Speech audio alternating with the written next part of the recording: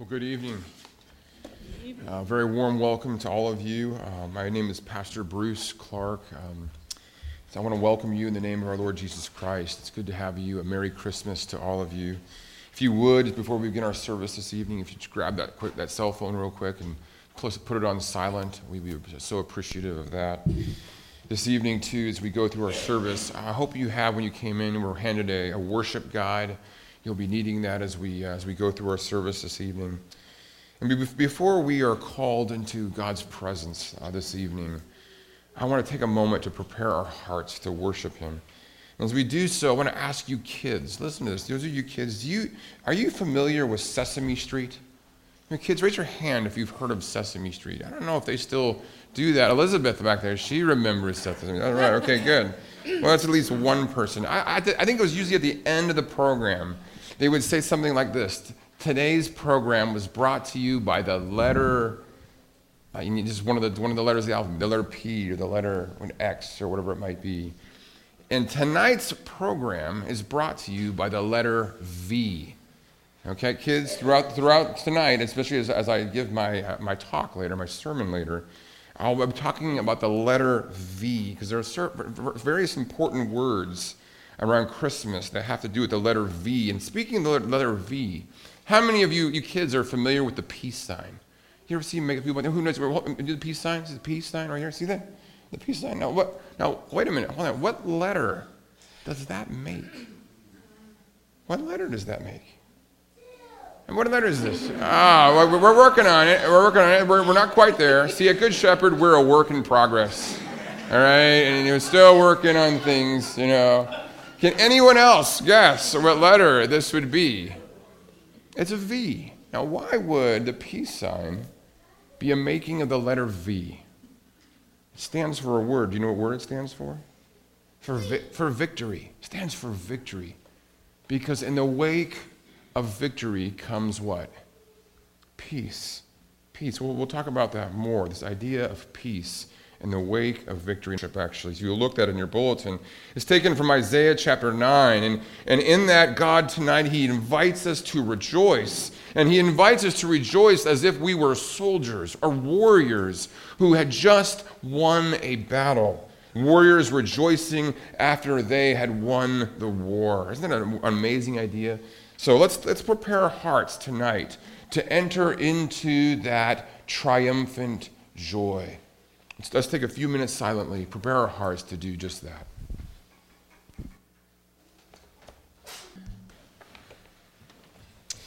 When I was a kid, I liked to watch various sci-fi movies and television shows, things like Star Wars and Star Trek, and I can remember being lost in an episode of Star Trek, and I was watching it, and it was getting toward the very end, and my older brother, who he was 6 or 7 years older, and I idolized him, but he and I we often had a real tension, just as brothers do, and he was always good at sort of deflating just whatever I was doing. And I can remember him walking in at some point, and he looked at the TV, and he said, as if the Romulans would ever speak English. Sort of like this idea, like, come on, if there really were aliens, they're not going to be speaking English. Which I had no response to, as I wanted to push back in some way. Well, maybe they knew English, but how would they, right? This idea of actually, if there were life on other planets, if there were life apart or outside of this world that we know of, they actually would speak a different language. And in fact, if you can think back to the movie E.T., right, that wonderful movie with this cute little extraterrestrial, and you can think of how these kids, they come across this figure, and you remember how he lures them into the house with the I think it's with, not the M&Ms, what are they? The Reese's Pieces, thank you, with the Reese's Pieces. And he goes inside, and part of the fun of the show, what actually is an occasion for a lot of laughter through the movie, is how the kids are trying to communicate because they actually don't share a common language. And at a more serious level, maybe you remember, again, this is over 20 years ago, there was a movie called Contact. And it was actually an adaptation of a story written not by Hollywood screenwriters. It wasn't just a simple kind of dumb episode of a television series. It wasn't even sort of the mind of Hollywood. Think of the various brilliant persons like Steven Spielberg when you think of E.T. But it actually was written by someone who was a very well-known astronomer and astrophysicist. It was written by a man named Carl Sagan. And Sagan was also an atheist. And in the story that Sagan writes, it stars a movie actress, Jodie Foster, and she plays a scientist working for what's called the SETI program. SETI stands for Search for Extraterrestrial Life. And she discovers a signal repeating a sequence of numbers. Think about that. That's the first contact. That's the way of communicating. It's a sequence of numbers sent from another solar system about 26 light years away. And within the sequence of numbers is a message. A message. Now think about that. That Sagan, I think very brilliantly, decides that he would use the language of math, the language of numbers, to communicate across the galaxy, or across galaxies, right? Because in a sense, math is this universal language. And what is math? It's patterns. It's patterns, isn't it? It's 1, 2, 3, 4, 5, 6, 7, 8, 9, 10. Well, back again, there's this predictability, there's a structure. It's a series of patterns. And it makes sense, doesn't it? How would an extraterrestrial communicate with us? How would we know that they are there? How would, in a similar way, not just an extraterrestrial, but how would God speak to us? How would we know that he's actually there? I mean, think about that. Think about how people come along and they claim to be prophets, they claim to speak in some way. How would we know that God is actually speaking to us? If there really were, if there really is a God, how would he make himself known to the world? Well, in an amazing sense, Carl Sagan, the atheist, got it right, at least according to the scriptures of the Old and New Testament. That God reveals himself, are you ready for this? God reveals himself through patterns. But it wasn't the pattern of numbers, it was the pattern of narrative, In fact, if you think about it, that's how we get to know anyone, through their repeated behavior. Think of the example of a cat burglar.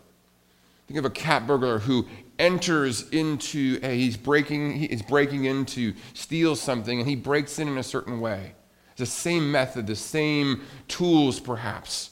And so that he may even leave a certain sort of calling card. Those of you who remember the movies, the Pink Panther, there was always a glove that was left behind, this sense of calling card.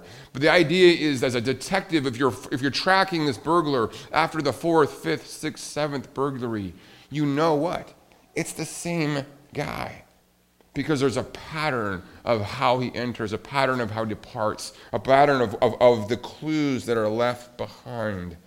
And you know what? That's exactly what we see in the story of Scripture. A pattern of narrative. And even think about people. Again, my wife Sarah has a number of laughs that she uses. And I love her various laughs. And at first, when you first meet her, you may hear a laugh and you think, oh, she's just laughing. But I know exactly what kind of laugh that is. There's some laughs are good news and some laughs aren't so good news, right? Yeah, it's like, uh-oh, right? There's a sense of like, but you only learn those laughs through a repetition, a pattern, context, and variation. And actually, Scripture claims that God reveals himself, that he shows, that is to say, that he shows that he's acting, that he's actually present in the world. He shows that he's present through certain persons by patterns. And tonight I just want to give two very briefly. When you look through the story of the Old Testament, the first pattern the first indication that God, that the one who created all things is actually at work. Are you ready for this? Barrenness. That God loves to do something new through barren women. And that barrenness has a very poetic, powerful, it's not just about biology and the inability to conceive. Behind that, if you remember the Genesis 3 story, that God actually breaks in and he sort of confronts the man and the woman of the first humanity, and as a way of hindering them, as a way of saying, hey, this whole rebellion thing is not okay, he sabotages or he sort of undermines some aspect of the way that they bring life to the world, the man through how he interacts with the soil, and the woman through how she gives birth to a child. Their unique abilities to contribute and to produce and generate life are in a sense complicated. And it's through that very idea of not just mere complication, it's difficult to give birth, but the idea of the impossibility of birth, of infertility. And we see that again through the Old Testament. It is through barren women, through Abraham's wife Sarah, Isaac's wife Rebekah. We think of Hannah, and of course, as we've seen this past Advent season, through Zechariah's wife Elizabeth. But if you stop and say, well, wait a minute now. Actually, it's different with Jesus. See, there's pattern, but there's a twist. And that twist is interesting. It's a climactic twist. See, with Mary, it's not that she's barren. What's the situation with Mary? She's a virgin. Do you see the pattern? And yet a twist. And why a twist? Because with this twist, God is signaling something that, hey, guess what? I'm acting as I have before, but now it's in a climactic way. Yeah, it's amazing to see an infertile woman bear a child. But what's truly impossible, what's truly remarkable, is to see a virgin give birth. So there's something that fits the pattern, but something that in a sense transcends and goes beyond the pattern. So that's the first pattern. That according to the scriptures, that we know that God is actually communicating, that he's actually present, that he's actually at work, that there's a plan, that he is acting in and through these particular persons in history. Barrenness. But again, not just barrenness, it's through a virgin. Oh wait, kids, what was that? Virgin. Tonight's sermon is brought to you by the letter V. Remember that, a V, right? A virgin, okay? So that's the first sign, the first pattern is the idea of barrenness. But there's one more I want to share with you tonight. It's the second pattern. And that pattern also involves a letter V. But it's not so much a letter representing a word. It's the V as in a shape. That is to say that every agent, every person through whom God acts in the world in some amazing way. The person through whom God is present is someone whose life has the shape of a V. What do I mean by that? That is to say that their life is patterned again and again by first a descent, a decline, a traumatic rejection, a humiliation. And we see that again and again through the agents that God brings into the world in the Old Testament. It's this continued decline of rejection followed by an unexpected, dramatic reversal. Let me say that again. It's an unfair rejection followed by an unexpected reversal. We see that, for example, in the life of Joseph. If you know the Old Testament story of Joseph in the book of Genesis, here is a man who is rejected by his brothers, humiliated, all the way reduced to the level of being a foreigner and a prisoner, a slave. And God, through unexpected circumstances, reverses that whole descent, and through Joseph brings about great life to the world. We see it in the story of Moses, where Moses himself is in a sense, he's fostered and cultivated in the house of Pharaoh. But it's there that he, at the age of 40, he goes out to see his own people who are enslaved, and he tries to save them, and he himself is rejected. As I'll mention in a second, he's rejected by his own people. and is actually flees for his life into the desert. But then after that comes a reversal where God appoints him and says, you are to be the one to be the deliverer of my people. Or take the person David. David himself was the least of the smallest, the youngest of 7 brothers. And he is chosen and quickly begins to win victories for Israel, and yet becomes an enemy of the state and is on the run. And again, there's a dramatic reversal where David is eventually raised up to be the king of God's people. So this V shape, again and again, involves unfair rejection. And here's the thing that you got to hear tonight, especially those of you who would claim to follow Jesus. That this special agent, this person through whom God is actually present in the world, is rejected. And do you know whom he's rejected by? God's own people. Think about that. Who was Joseph rejected by? His own brothers. Who was Moses rejected by? His own people.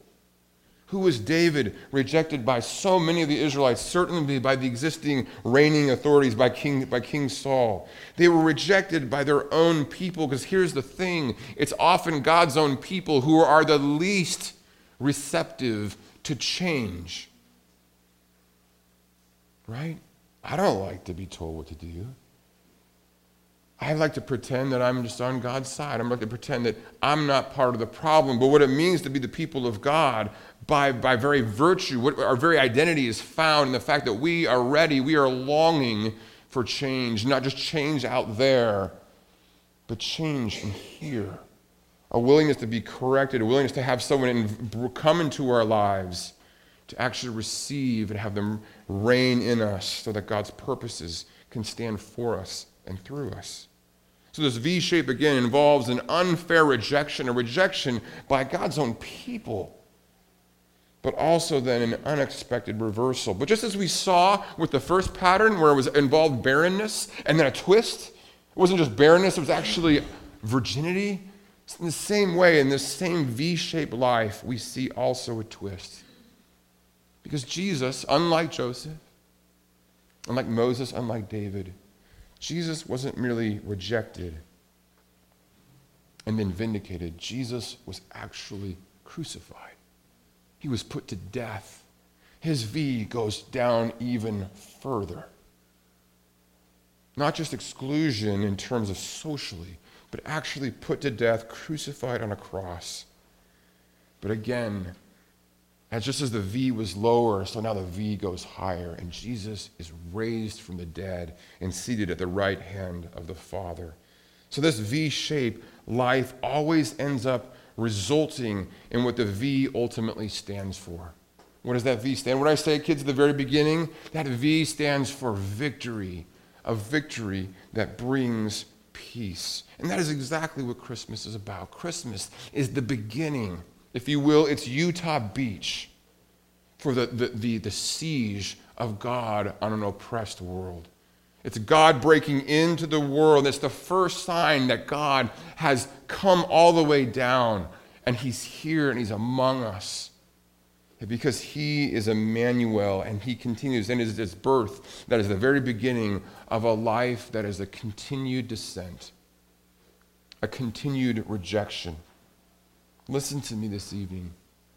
If your own life is one of rejection, Jesus knows what that life is like. He was rejected far more. He went all the way down, and he was rejected in a way that was totally unfair. He deserved none of it. And why did he do it? Why this unfair rejection? It was a rejection for you and for me. It was a rejection that says, you know what? I will be rejected in the place of another. I will suffer. I will be sacrificed in the place of those who deserve it. Because here's the bottom line. The Christian message is this: that God did not treat Jesus as he deserved, so that we might never be treated as we deserve. Isn't that beautiful? The gospel really is ultimately about one who came. God was present taking on with us all the evils, all the hardship, the pain of this world, entering into our world and conquering the forces of darkness, conquering sin and death and disease, the evil and even the evil one. So that is the message of Christmas. How do we know that God is present? How do we know that he's here? How do we know that there's actually a plan? It's because of these patterns, these wonderful patterns of his presence. And you know what? That pattern is actually to be lived out in all of our lives. We are to follow him into that path of rejection. We're to follow him into that pattern of loss. And you know, love, listen, if you ever want to love someone, be ready to be rejected. Because that's how love came down. That's how love was present here. Jesus came and was rejected, fully confident that his Father would reverse it and bring a victory that would bring peace. Let's pray together. Heavenly Father, this Christmas we recognize that Jesus has come all the way down, that in fulfillment of the patterns and fulfillment of the promises, we have in Jesus one who indeed is triumphant over the forces of darkness, one who indeed is our defender, one who is our Savior. And Father, I pray that each and every person tonight will be ready to receive that change, ready to share in Jesus' own rejection, ready to love, ready to be changed, and yet also ready to be a change agent. Thank you, Father, that you have shown us again and again that you are a God who is present, a God who has a plan, a God who has made promises, a God who in every way has fulfilled them through your Son, our Lord Jesus Christ, in whose name we pray. Amen. Brothers and sisters, receive now the benediction. May the God of peace, who through the blood of the eternal covenant brought back from the dead our Lord Jesus Christ, that great shepherd of the sheep, equip you with everything good for doing his will. And may he work in us what is pleasing to him through Jesus Christ, to whom be glory both now and forever. And all of God's people said, Amen. Brothers and sisters, go in peace.